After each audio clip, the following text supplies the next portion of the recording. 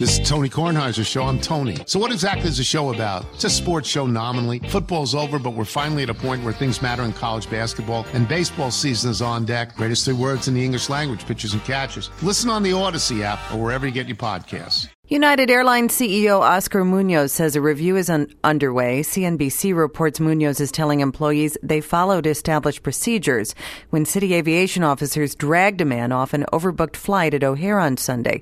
The man was a doctor who refused to give up his seat. One officer has been placed on leave. Chicago police are looking for the gunman who killed a Cook County judge outside his far south side home yesterday morning. Police in San Bernardino, California say a man opened fire in an elementary school. He killed his estranged wife, a student, and then himself. Secretary of State Tillerson is meeting with world leaders about the situation in Syria. Later today, we'll discuss the Kremlin's support of the Assad regime with Russia's foreign minister in Moscow. A senior U.S. official says Russia must have known the chemical weapons attack in Syria was coming. The Cubs beat the Dodgers in an appropriately rain-delayed home opener, celebrating their World Series championship.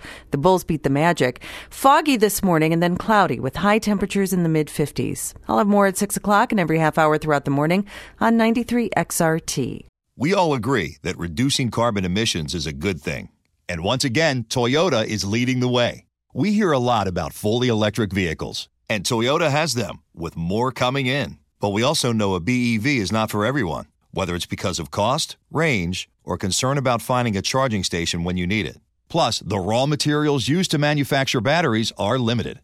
Enter Beyond Zero, Toyota's vision for a carbon-neutral future. In vehicles and in manufacturing plants, too, in the years ahead. The materials used to make just one long-range battery for an EV could be used to make batteries for 6 plug-in hybrids or 90 gas-electric hybrids. That's why Toyota's position today is electrified, diversified, empowering you to choose how to reduce your own carbon footprint with the vehicle that's right for you, a hybrid, plug-in hybrid, or battery EV. So shop, learn more, and get details at toyota.com/beyond zero. Toyota, let's go places.